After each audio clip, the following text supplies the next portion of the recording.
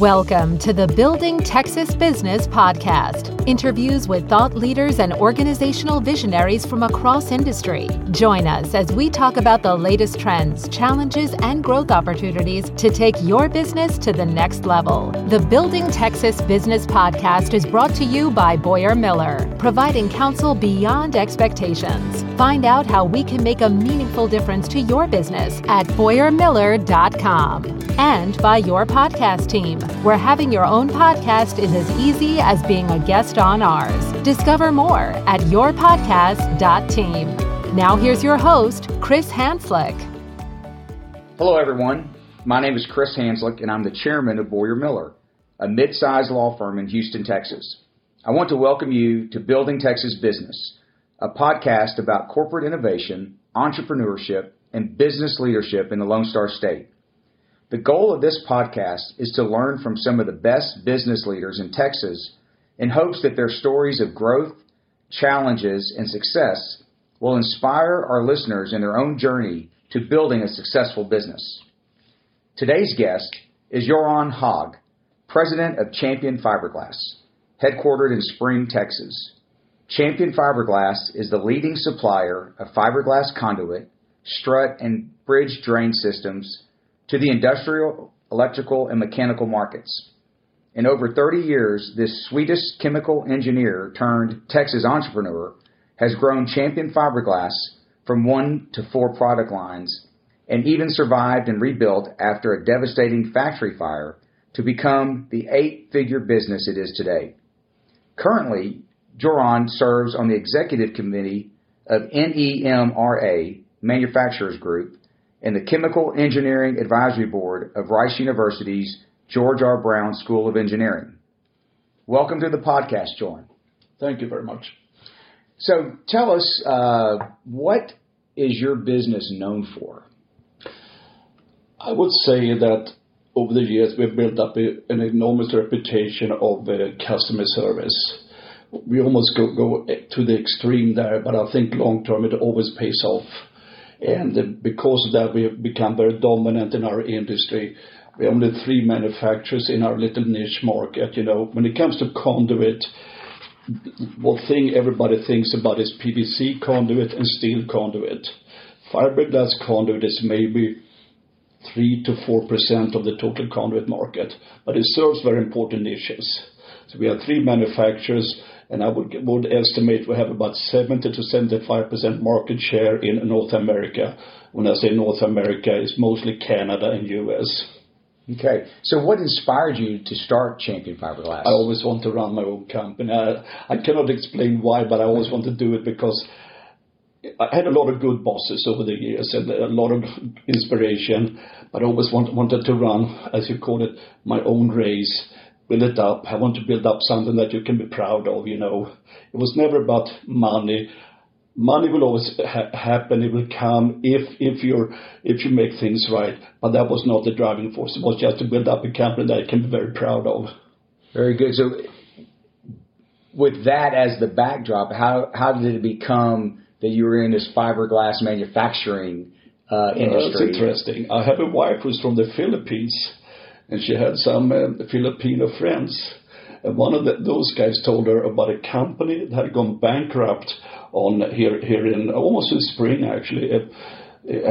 And he kind of said, hey, your husband is a chemical engineer. He should be able to do something of it. So I drove over and looked at the equipment. It was horrible. It was awful.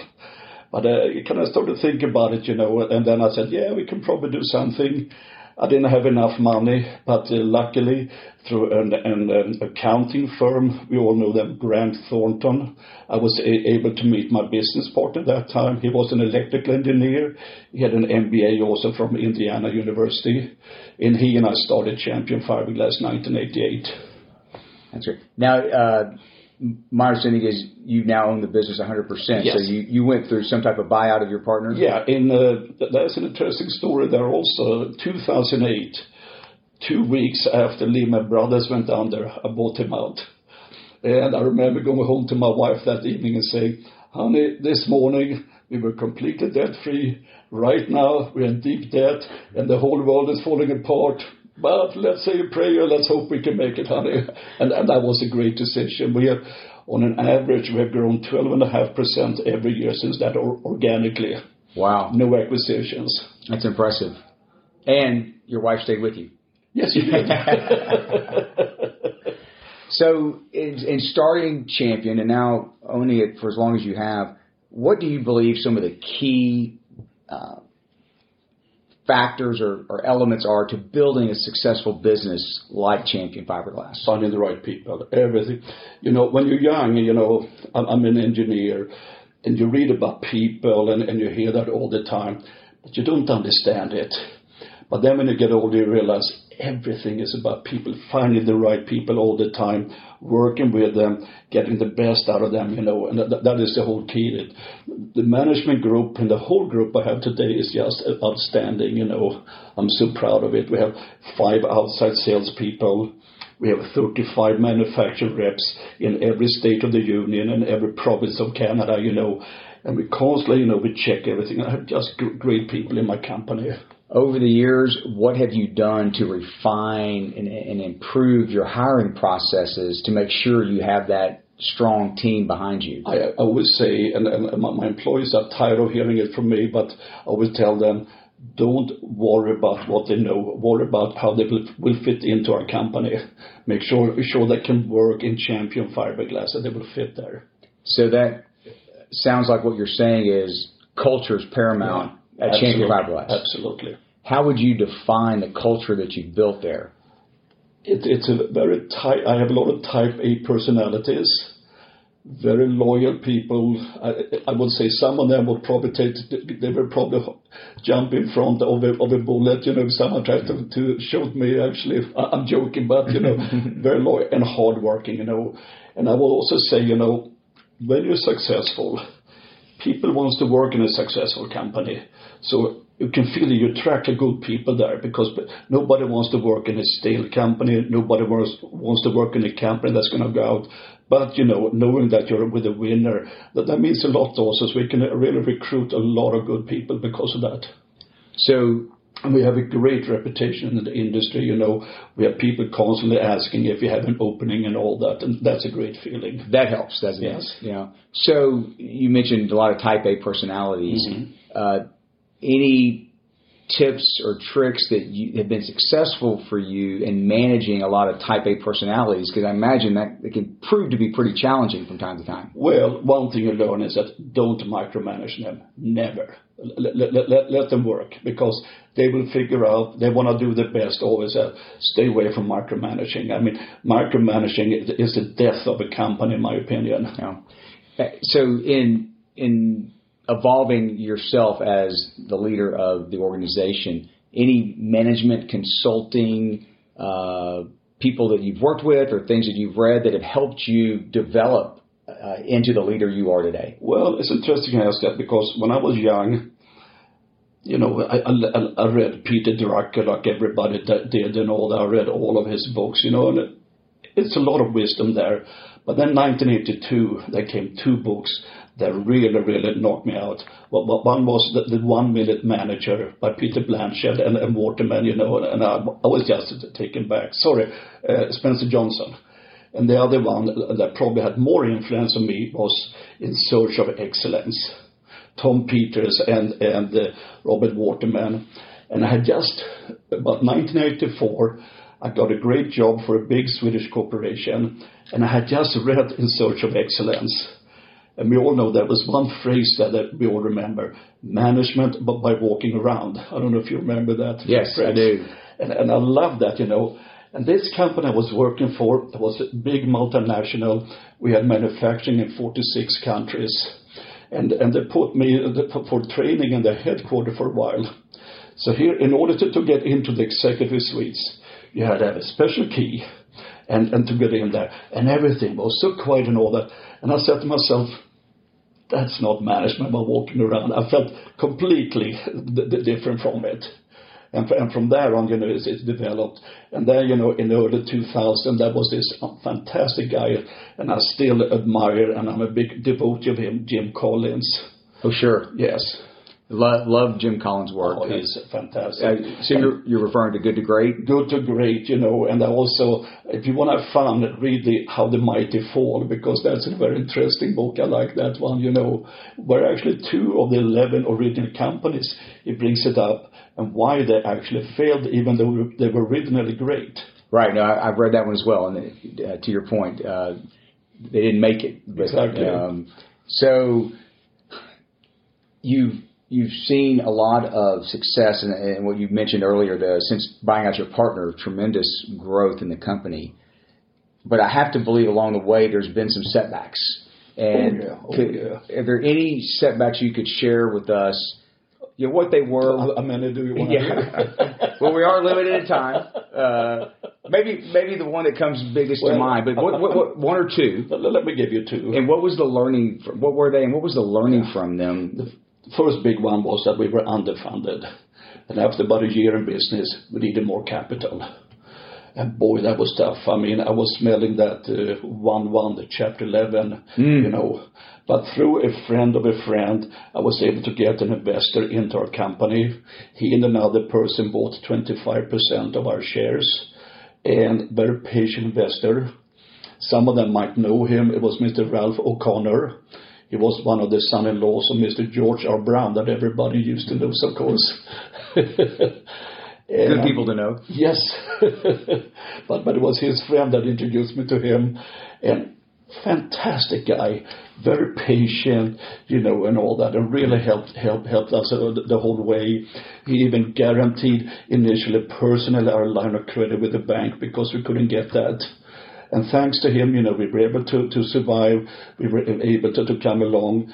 And then about 10 or 11 years later, we bought him out, and we paid 10 times the price that we had bought. So he stayed very friendly with us the whole time. And then the most devastating thing, that was a Sunday morning, beautiful morning. It was March 13, 2016. I get a phone call about 5:30 in the morning from my plant manager, crying, saying that the plant is on fire. Oh my gosh. Like, what are you talking about? Yeah. The plant is on fire. It's burning down. So I jumped in it. I lived fairly close to our plant, drove there. There were 12 fire trucks. It was an 8-alarm fire. The whole road was blocked off and everything. They let me in because I was the owner, and the president. And I saw my whole factory burning down right in front of my eyes. That had to be a traumatic event. Yes. There was only the machine shop and the office that survived. And thank Lord that was the case, because that allowed us that we can come back.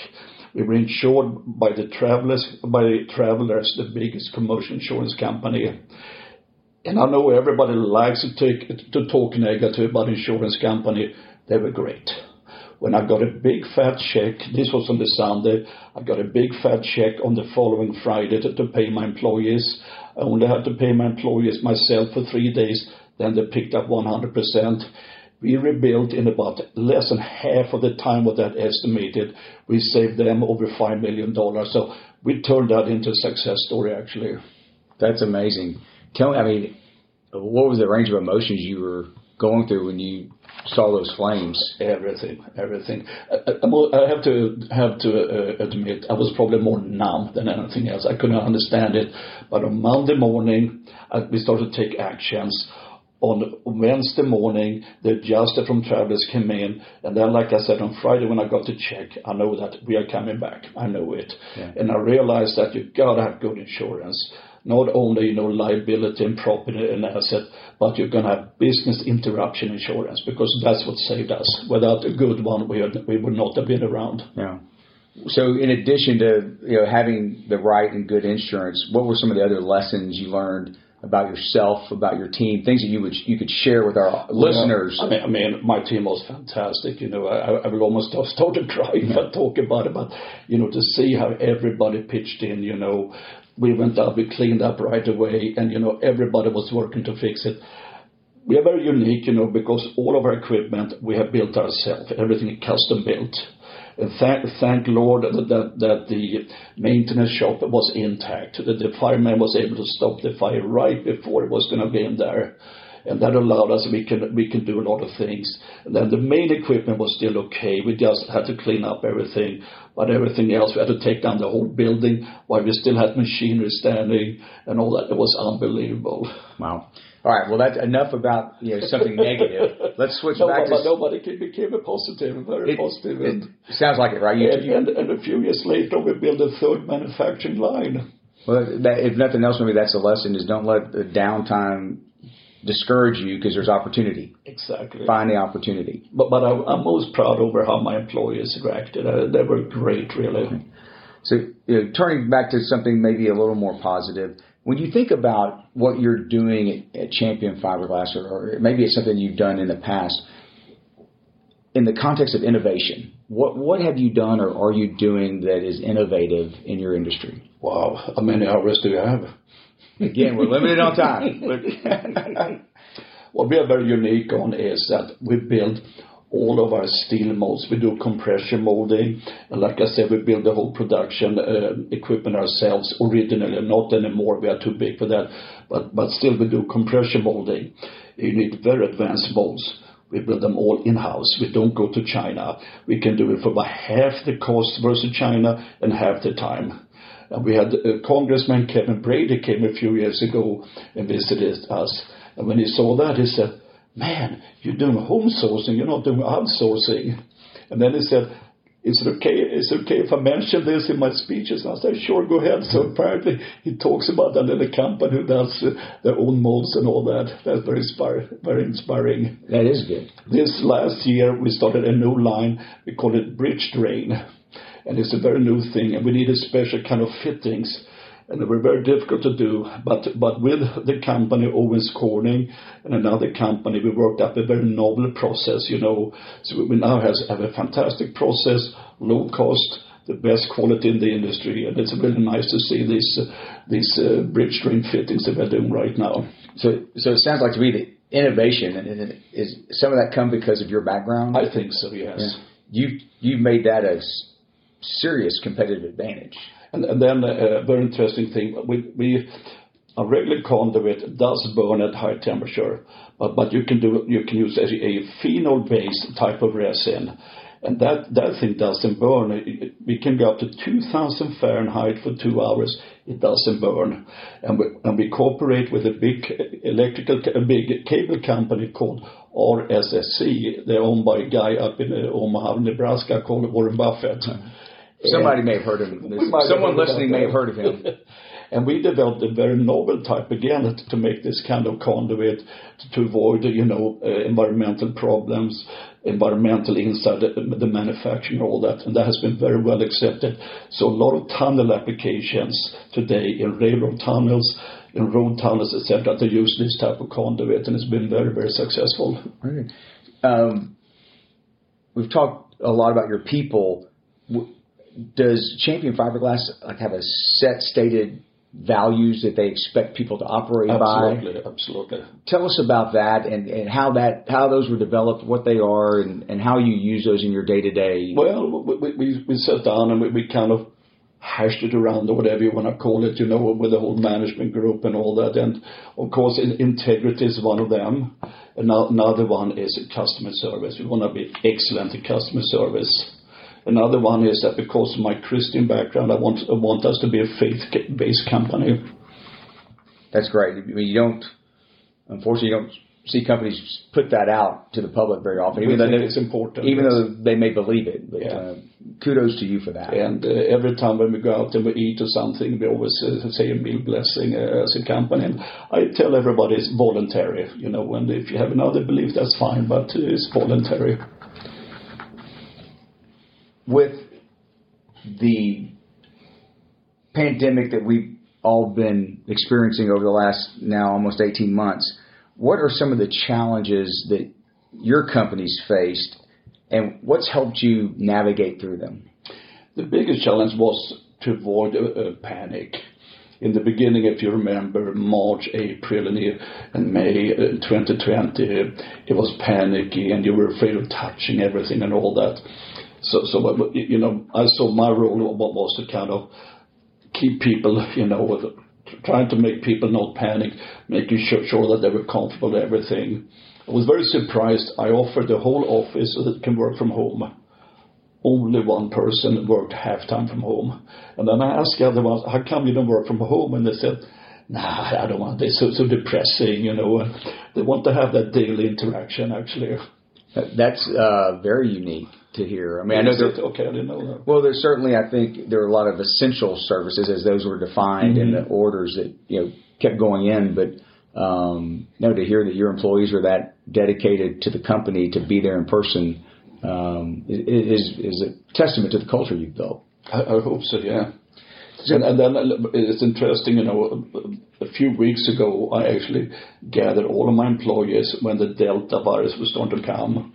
And I went over, the facts that we know about it. And I said, okay, here are the facts. And we went over it. Almost everyone is vaccinated. And everybody after that means, okay, it was good you had that, because everybody felt much better after we had that little talk. So you've given us some examples of, I guess, the way you relate to your employees. How would you describe your leadership style, your philosophy on leadership, for that matter? Well, I have to go back to Jim Collins. Get the best people, get them on the bus, find the right seat for them, and then don't micromanage them. That's okay. Yeah. That's what's worked for you. Yes, and because of that, I can take time off. My wife and I would like to go on a 2 weeks vacation in Europe or Asia, whatever. No problem. I can trust everybody. It's great. That's good. Well, we talked about the fire and your funding. Are there any personal setbacks or failures maybe that you've experienced that you've learned from, that our listeners might be able to learn from? They may be going through the same thing. Yeah, one thing comes to mind, early on we needed to have a special type of fittings made of fiberglass. And I thought we could avoid that by using some other type of a solution. Failed big time. And I realized if you're going to do it right. Gotcha. There are no shortcuts very often. Yeah. How long did it take you to kind of pivot away from that? Probably about a year, I would say. Yeah. I struggled because I was so convinced I could do it. But no, in the end, customer told us, Göran, it doesn't work. Don't you see? It takes too much space. It's not what we want, and all that. And left. Well, okay. You still believed you knew better, right? Yes. And I guess looking back, you'd say waiting a year to make that change was too long. Absolutely. So you've mentioned, some of the authors that you've read. Any other mentors that you have had over the course of your career that have kind of helped shape you into who you are? Well, very often, your bosses and all that. I had a guy who recruited me to work for the big Swedish company I told you about with the executive suites. But the guy who recruited me, he was actually the region manager for Southeast Asia. So I worked for him in the Philippines for 2 years. I lived in the Philippines. And he's the best guy I've ever had. Okay. You share his name? It's a Swedish guy. His name was Phil Johnson. And what I liked about him is that he was very demanding. He set very high goals. But it was always fun to work with him because, he mixed in fun with hard work and all that. So based on what you learned from him, have you incorporated that somehow in, like, with your senior team, that where you mentored them in ways? Absolutely, and set high goals. Never be afraid of it, because people like to have high goals. That they want to accomplish something. I'm gonna mention a funny thing about him. Yeah. So a few years later on, he became the CEO of a beer company that we all know about, Guinness. Oh, really? Yes. So I spoke to him because we are still talking to each other. He said, "So how did it go?" And he said, "Can you believe this? I walked in there. There were 91 Rolls Royces with 91 private drivers and all that." So I asked him, how long did it take before you fired them? 1 week. They had 91 VPs, and they all had their own Rolls Royce in Guinness. And he said, no wonder that they were not making any money. He cleaned up the whole operation and sold it to the Diageo later on. And we all know the rest of the story. Yeah, no, that was pretty quick action to turn. Yes, well, that's him. And that's another thing with him. Don't wait. Do it right away. Yeah, and I think Collins talks about that, right? Yes. And my employees, they know very well, if they go in with a proposal, they know what I'm going to say. Okay, do it is what I always say. So you mentioned, the belief in setting high goals. Anything else kind of from a mentoring or encouragement standpoint you do with your senior team? I think not only senior team, I would say, but all employees, care about them. You gotta care, but you have to like people. I don't think you can be successful unless you like people and you care about them. To give you one example, I had a guy that had a problem with immigration. And I was able to bail him out, I had to drive up to Conroe to one of the ICE centers one night and get him out on a Friday night, and all that. Mm-hmm. And you can imagine the loyalty from that guy after that, Yeah. Well, I think the theme, which I think is great, is that you care about your people, and it shows. And I can see it here, but it also shows in the success that you've had at Champion Fiberglass. And I think that's a great lesson for business owners out there and aspiring entrepreneurs. But it works both ways, they give me a lot also, so it makes me happy and I feel good about it, It's not the one way that I give them, but they give me a lot also. Sure, right. Any great relationship's two ways. Yeah, absolutely. But I think that's, as people start to think about a business, I think sometimes they get caught up on the technical of whatever that product's going to be or the idea is going to be and lose sight of the people. And what you're saying is it's got to be the opposite. It's funny you mentioned that, because I had a consultant in many years ago, and then when he gave his summary, he said, the biggest surprise that the employees have said about you is that the thing they like most is that you go into their offices and sit down in their office and talk to them, instead of them coming to me. And I said, yeah, why not? And he said, no. He said, that's very unusual. I said, okay. It's unusual, but he told you to keep doing it. Exactly.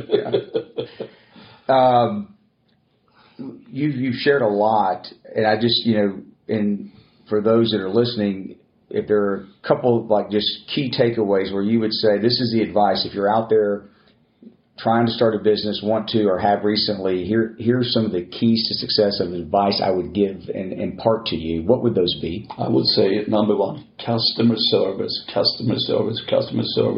Number two, find the right people. Hire, if you barely can afford them, but hire the very best you can. Absolutely.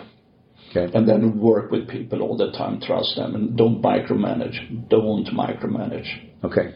Very good. So you mentioned several books. I'm curious if there's something currently that you're reading that you would suggest to me and those listening out there. Well, we spoke about Jim Collins and, his mentor, Bill Lazier. I don't know how you pronounce it. Lazier. He unfortunately has passed away. But Jim Collins just came out with a brand new book here a few months ago. It's called Beyond Entrepreneurship 2.0 or BE 2.0. You can get on Amazon. Outstanding book. Okay, very good. And he says one thing that really hit me big time, and that is that just because you're an entrepreneur, in the old time, it was always said, entrepreneurs cannot operate an ongoing corporation. After 3 to 5 years, they should always kind of leave and all that. And we all know what happened with Steve Jobs when he left Apple and all that, right. And the disaster that, And Jim Collins said, don't listen to that. Okay. He's very adamant. When I read it, it's like, dang, you really mean it, Jim. Yeah. And then for me, having now started a company and now being in business for 33 years, that hit home very much, because I don't see any reason that I should step out just because it's no longer a startup company. Right, because it's still yours and you still care about it. Yes. I think those are the qualities that matter most. I think so too, yeah. Okay, so now let's talk about a lot of fun, interesting, serious stuff. We're going to turn to the light side. Tell us what your first job was. Very first job, I was 13 years old, because in my old company, Sweden, I'm from Stockholm, Sweden, you're allowed to work when you're 13 years old. You get a little yellow book, and the employer has to fill it in, and then when the semester starts, you show it to your teacher, and then make sure you have not been working, in a bad place. I was a receptionist in a private photo studio. Oh, really? And then I've been sorting mail, and I've been working in hospitals, and I've been a security guard to finance my college thing. I've done everything. It sounds like it. A lot of, I'm sure, things you learn along the way. Oh, definitely. So you're born in Sweden, but an adopted Texan. We consider you a Texan now here. Absolutely. So I love it here. You prefer Tex-Mex or barbecue? We have a place in Old Town Spring called the Corkscrew Barbecue. If you go there, you will know why you want to have barbecue. Okay. However, a good fajita at Lupe Tortilla is pretty good also. But I think I take barbecue first. Very good. Very good. So if you could take a month sabbatical, where would you go? What would you do? I would go to Maui with my wife. We have gone there many Thanksgivings, but we love it there. And I would probably just read. I would be on the beach and take it easy. Hopefully our daughter can come with her boyfriend, spend some time with us, and just relax, have a good time. Good for you. Anything else you do, like in your free time? Do you have hobbies or pet projects you like to do? I had a big hobby, but when you get older, you have medical problems. I played something called squash. Oh, okay. I played squash on a fairly decent level for 46 years. But unfortunately, I have had to replace both of my hips and one knee because of the squash. So 6 years ago, I had to stop playing. Now, I still miss it. Yeah, I guess now you just have to watch it, and you probably don't get too many opportunities to do that. Well, Jorn, I want to thank you again for taking the time to come on the podcast with me. Your story is inspirational for sure, and really appreciate all the things you've shared with us today. Chris, I really thank you for inviting me. I really do. It wasn't that nice talking to you. Very good. Well, enjoy the rest of your day, and thanks again. Same to you. Thank you, Chris. And there we have it, another great episode. Don't forget to check out the show notes at BoyerMiller.com/podcast. And you can find out more about all the ways our firm can help you at BoyerMiller.com. That's it for this episode. Have a great week, and we'll talk to you next time.